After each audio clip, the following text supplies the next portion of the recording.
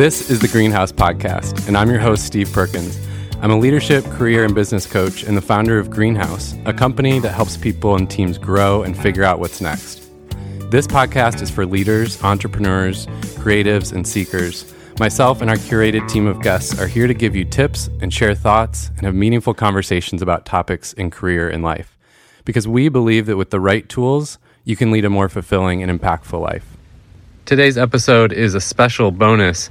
I previously recorded this episode last year, and we felt like now was a good time to replay this favorite.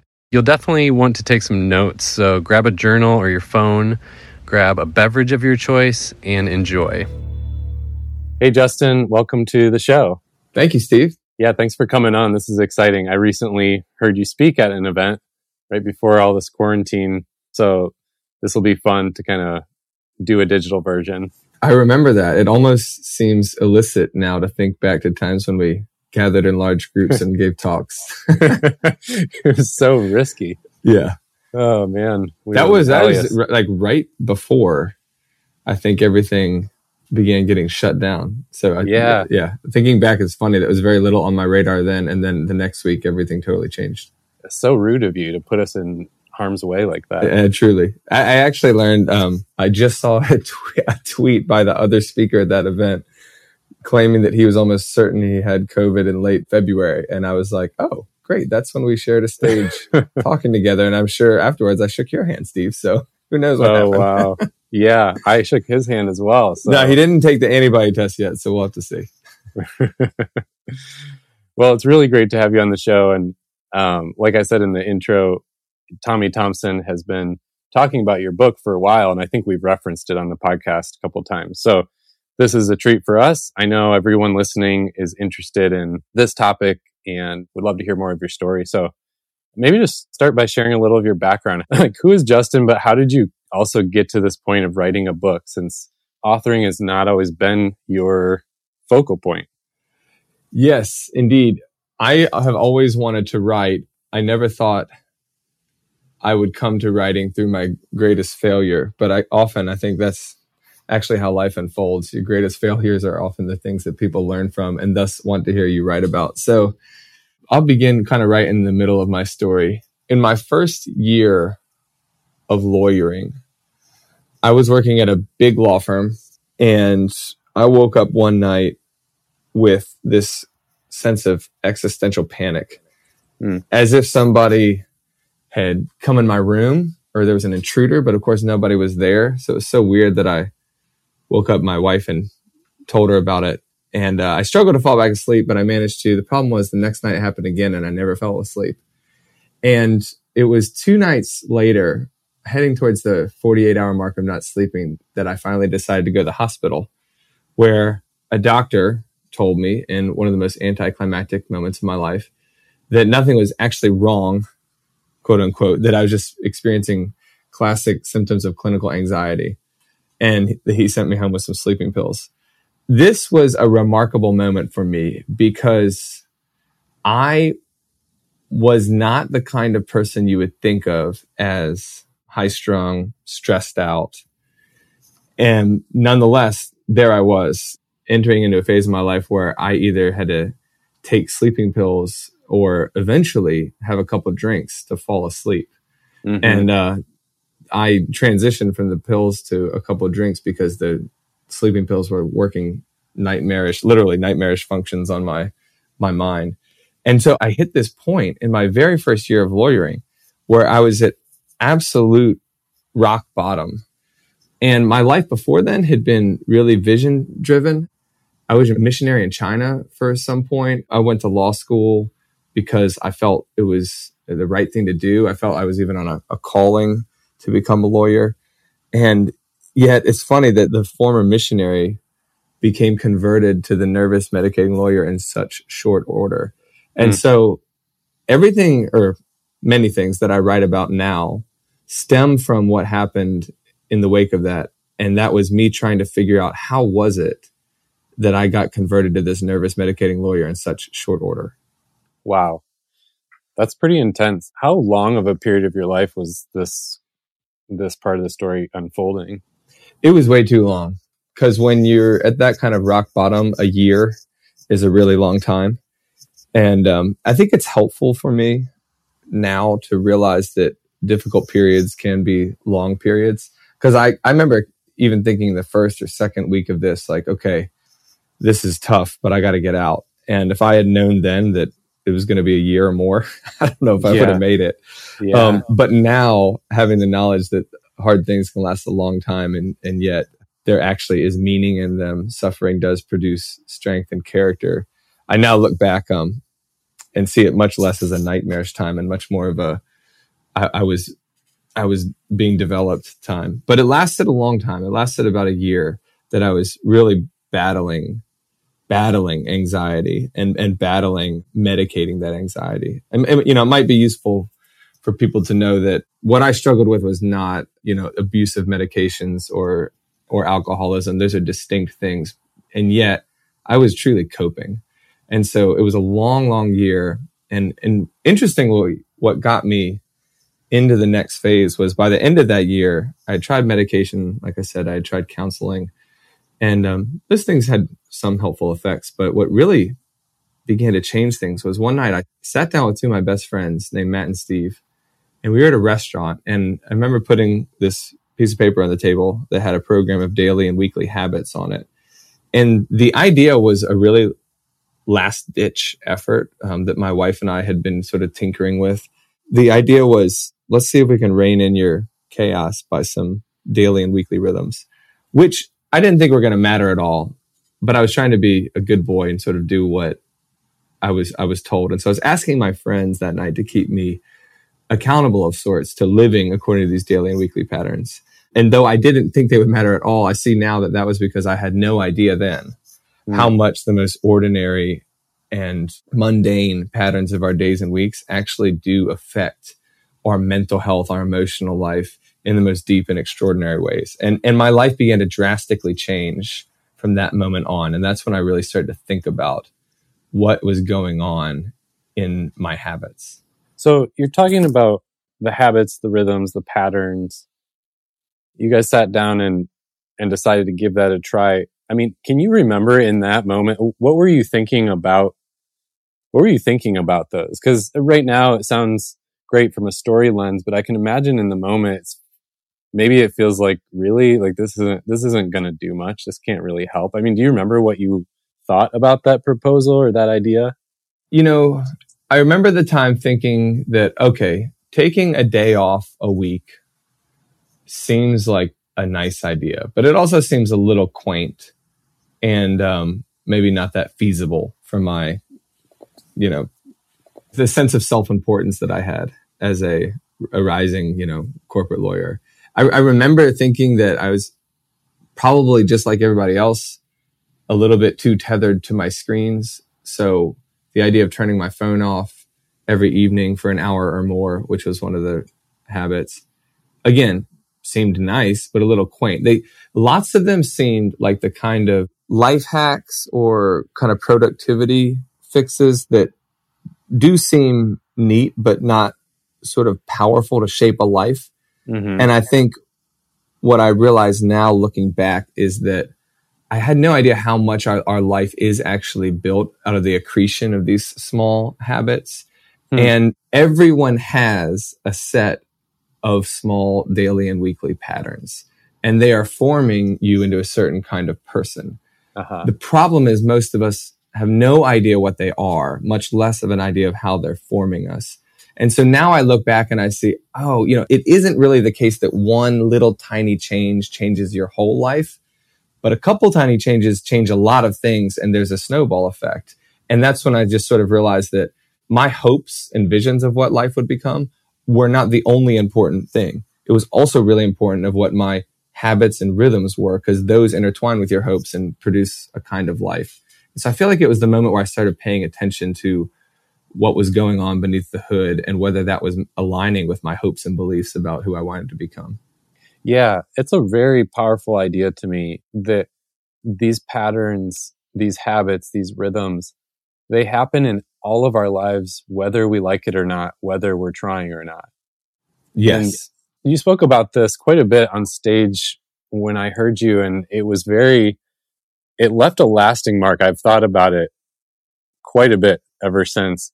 And I want to keep thinking about it more because it's the idea that you are going to have these habits that shape you, whether you like it or not, whether you're trying or not. So the question to me becomes, am I going to be intentional and step in there and have some say in what they are and how they're forming me, or just kind of be at the mercy of whatever is unintentionally shaping me?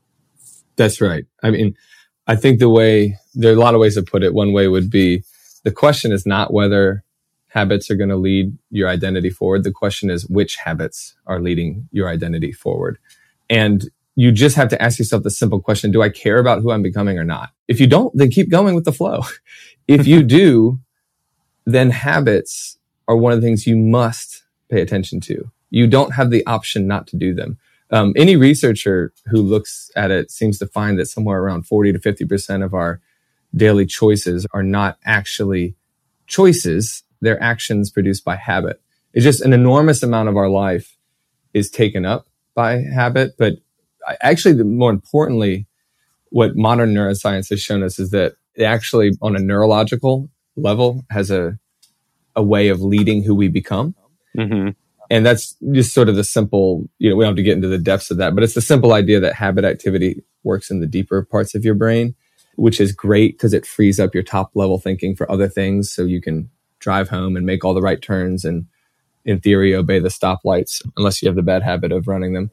But in theory, you obey all the rules on the way home by habit because you're doing something much more important with your mind. The problem is when this is a bad habit, then we're hamstrung because our head is going one way, but our habit is going the other way. Yeah. And the important insight here is that our sense of identity, what we love, what we're after, our passions, and at worst, our addictions, they tend to follow the habit. So, and this is how we end up in so many times in our life thinking, I wish I didn't do this kind of thing all the time. But nonetheless, we do it all the time. And it's because we haven't really figured out how to get control back of our head, take it out of the realm of habit and get it into the realm of head. And that's really because you can't. It's always happening in habit. So the question of solving a habit is never to break it so much as to disrupt it with a new one. So, you can never just leave a habit behind. You always have to replace it with a new one. And that's a lot of the insight that started to inadvertently change my life. Yeah. I like this idea of starts to indicate where you're headed.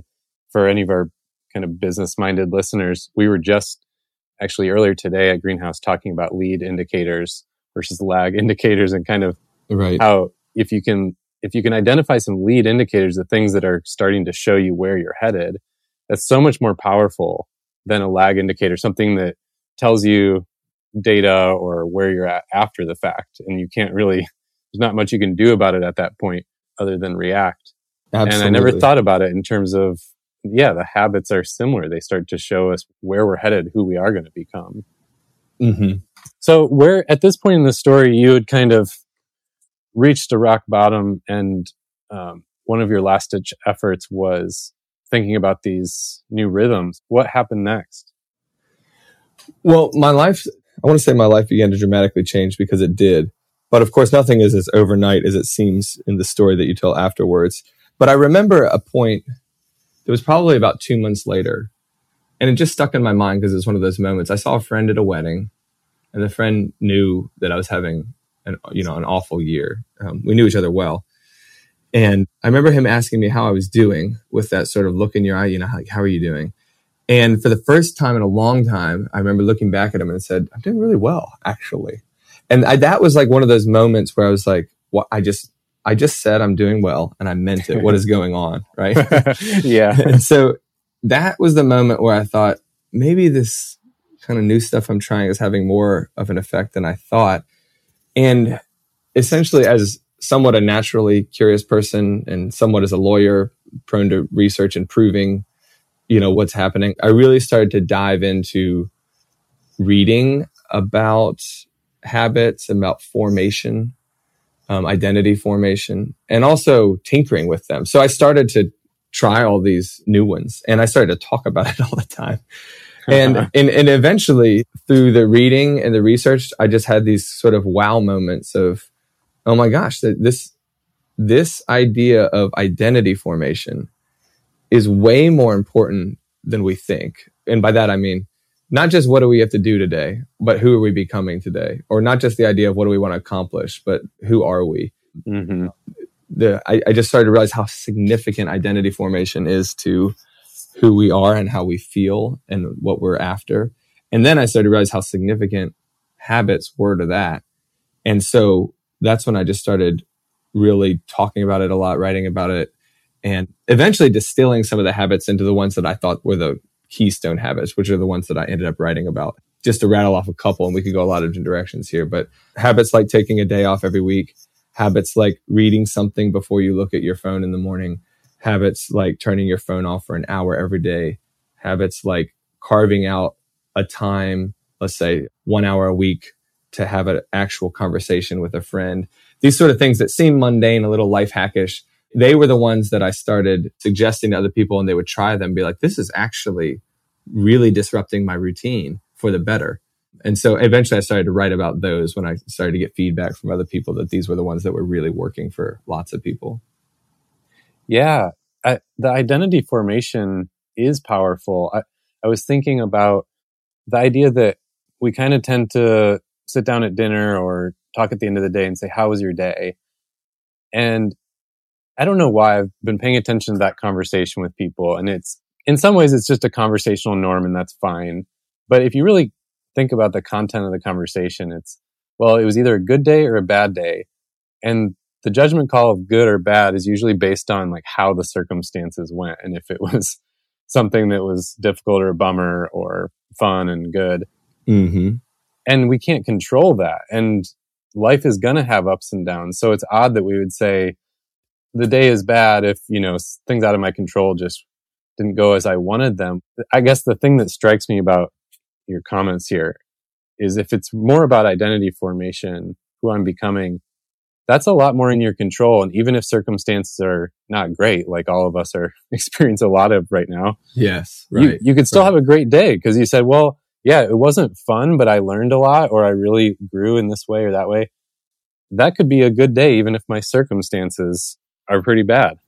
Yeah, absolutely. In fact, that reminds me, I just read an incredible book that you and maybe a lot of your listeners have read before. It was about Ernest Shackleton's journey to try to cross the Antarctic in about 1915, I think. But the story in a nutshell is this guy named Shackleton takes 27 explorers to the South Pole with the goal of being the first people in history to hike across Antarctica. And Wow. They fail miserably because before they even get to the coast of Antarctica to set out on foot to hike across it, which was the whole goal, their ship gets frozen in the ice. Because believe it or not, Antarctica was experiencing even colder temperatures than usual that particular year. And so you have these 28 men frozen in the ice, stuck in a ship at the bottom of the world. And as if it can't get any worse, in Antarctica, this thing happens called the polar night, where for about 2 months of the year, the sun doesn't even come up. And so this is famous for driving these, insane explorers who are already crazy enough to do this, to drive them actually insane when they get stuck in the polar night and they don't see the sun for 2 months. Mm-hmm. So this story is told in a book by the name of the ship and the sort of meaning of the tale. It's called Endurance. And, it's history, so you'll know it or you'll read it on the first couple pages of the book. The most fascinating thing about this story is after being stuck there for 2 years. Okay. Can you have had this 2 years? Not only do all 28 men survive, but they actually do something that I find to be much more incredible. They become friends. And this story of the people stuck at the bottom of the world in the worst of conditions, to me is, and actually to many people, because this book has now become, it was written in the 1940s or 50s, I can't remember, but it's now become, just a recurring classic tale, because it shows that in the most difficult of circumstances, not only can human beings endure, but it's actually possible to thrive and create character. It's actually possible to form the kinds of identities that can endure, and that kind of endurance leads to character. And this is just, I thought of that as you talked about the difference between circumstance and identity, because yes, over and over, great moments in histories and great moments in our lives show that the circumstance, whether suffering or triumph, is really not the point. The point is, what kind of people are we becoming in that circumstance? And we could go on about this, because what's amazing is if you look at the lives of these explorers during that time, a lot of what they fell back on is some really good habits. You will read over and over in their tale that they journaled constantly. They read everything they could, even though over and over, because it was limited on the ship. But there are times in their eventual hike out across the icebergs to safety where they opted to take their diaries instead of more food, because they knew that this kind of life of self-reflection was fundamental to their survival, as fundamental as food. There's all these kind of neat outward rhythms they have about eating together, conversation, making fun of each other, and putting on impromptu plays. And it showed me that these like outward rhythms and habits of engaging in community, nurturing friendship in the most harshest of times are, again, essential to survival. And so it's one of those really, really extreme but neat examples of what people will often say, and that is, we don't really rise to the level of our hopes, we fall to the level of our habits. And one of the clarion calls to develop good habits is so that in crisis, you can be the kind of person that endures and creates character and leads the people around you to self-reflection and friendship. Wow. Thanks for sharing that. That's really cool. I'm going to look that up. If anybody who hasn't read the book, it's worth a read. I actually finished it. My best friend named Steve, who was one of the guys sitting at the table that night, actually gave it to me. And believe it or not, I finished it, I think, the week before quarantine. So when our polar night hit, I was like, I've seen this before. We can make meaning in this ship, even though we're stuck here. What's the name of the book? The name of the book is Endurance. Okay. Maybe we'll put a link to that in the show notes too. But I think this is also just really timely and helpful, given we're in the middle of the COVID pandemic and many people quarantine, and even looping back to something you said at the beginning, your period of struggle in your story was a long time. And now looking back, you're able to see with such clarity and what good came out of it. And both your story and this story kind of give some hope right now, at least to me, thinking about we're in this thing that feels very long and drawn out, and a lot of uncertainty to how much longer it'll go. So that's helpful. I want to kind of highlight, in the book, you talk about this concept of your heart follows your habits. And I think you've been touching on this all along, but I'd love to just hear a little more of your thoughts around that. Yeah, I'll give you specific, because I think that will help people see what I'm talking about. The idea, in theory, is that there is more to life than just education and what we know. There's also this huge area of formation. It's what we do, what we practice, and who we become as a product of both. But as we've been talking about, a lot of our identity is about what our heart loves. And a lot of what our heart loves is where our habits lead us. So as I sort of began to analyze my pre-anxiety crash life, I started to think about where were my habits leading my heart during that time. So for example, every morning during that time, the first thing that I would do in the morning is I would open my eyes and check my work email. Not because I was crazy or unlike anybody else. I mean, I think most people do this. It's because I wanted to do well at my job. And, first thing in the morning, I just was wondering, what do I have to do today? Yeah. But what I realized is, under the radar, my heart or my identity is asking my phone a much more significant question. That is who do I need to become today in order to be approved of or lovable? And so it was that I sort of looked back on one small habit and started to realize that this is the power of habit, right? My brain, in the basal ganglia part of my brain is just sort of, what do I need to do today? Just checking the phone every morning as a habit. I would have never thought that this was a major identity issue, but it started to become the kind of thing where if I don't know what I need to do, then I don't know who I need to please. I don't need to know what I need to do to be approved of. And so it became this sort of ritual of self-justification in the morning. I need to figure out how I'm going to earn my identity today. And this is the kind of, I would suggest that, this is actually not overly existential. This is the kind of people we are when we really get down under the hood and think about it. And little habits like checking our phone first thing every morning will happily lead our heart to undesirable places. Another one was just the idea I mentioned earlier of turning our phone off for an hour each day. I started to realize that the habit of always checking every single notification when it came up and trying to respond in real time, whether it was, a meme and a text message from a friend or an important client email or an unimportant client email. This whole idea that I needed to be always on call and always responding was leading me to this idea of the urgent is important. And I need to stay in the area of the urgent if I want to stay, relevant to things and relevant to people. And again, there was this idea that I'm not worth my salt if I'm unplugged. And just changing those two habits by inserting tiny habits of I won't check my phone in the morning until I've read something, or I'm going to turn off my phone every evening as a rhythm, has just a massive habit and identity shift in sort of realigning and dislocating those moments out of the phone and saying, are you able to sit in silence? Like, who are you if it's just quiet? Who are you if you just have to go to something to read or just sit and drink coffee in the morning? And those started to form new patterns of thinking, who am I? And so it's just, massive shifts started happening. But I would suggest that it has a lot to do with the area of love and identity and what you love. Yeah, it's something I love about your book and how you talk about all this is it's so much deeper than just habits and hacks. But even on the level of the habits and hacks, I love that rhythms, in a sense, they're kind of better than goals. If a goal is like one and done, you check it off the list. A rhythm is a continuous goal over time. It's like something that keeps forming who you are and has a snowball effect. And that feels so much weightier to me, or so much bigger and better.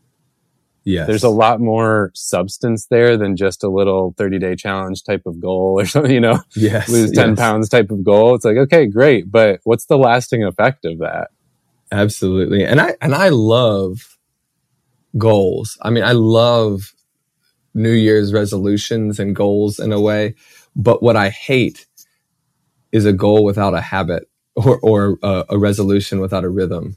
The idea that we could get healthy this year is absurd to me. But the idea that you could go to the gym today is extremely low-hanging fruit. Yeah. And so I love making goals, but I've come to the place now where if you look at a page on which I make goals, the goal is on the very far right-hand side of the page. It's like the end thing to check off. And then I will go before it and create a couple boxes and say, what's the daily rhythm? What's the weekly rhythm? What's the monthly rhythm? What's the quarterly rhythm that is going to make me the kind of person that can actually check off this goal at some point? And then, stop looking at the goal. Just look at the daily, look at the weekly. This is, totally true for me in exercise. It's also true for me in writing. It's true in my family life. It's true in my work life. I mean, all of this stuff, this paradigm I look through habits to goals now. Unsurprisingly, it works a lot more. I have a lot, the goals start to eventually get achieved. Yeah. And it works. Yeah. Hey, everybody. And this stuff works too. Yeah. That is an added benefit. It actually does work. This is so fun. I feel like we could go for hours. So maybe in the future, we'll have to have you back. And after everyone gets a chance to read your book. So The Common Rule, everyone pick it up. Link will be in the show notes as well. And Justin, if people are interested, where can they find you or find more of what you're doing? The earleylegalgroup.com is my legal website. So that's where you can find me in that professional capacity, or thecommonrule.org is where I write about the habits in the book that I've written. It might be obvious from some of the comments that I'm skeptical and engage on a limited basis on social media. However, I am there. So on thecommonrule.org, you can find, Twitter and Instagram handles, and I do some of that. And I eventually respond to people, not in real time. I've learned that that's dangerous to try to respond to all your Instagram notes in one day. But people can definitely find me and definitely reach out and contact me on either of those websites. Cool. Thanks so much for hanging out. Yeah, I've loved it. Thanks so much for the great question. Do you want more great content like this, but 24/7? Check out our membership, The Greenhouse Method. It's an online course with built-in community and coaching made just for you to figure out what's next in your life, leadership, career, or business. Visit greenhouseculture.co, that's .co, or the link in the show notes to learn more.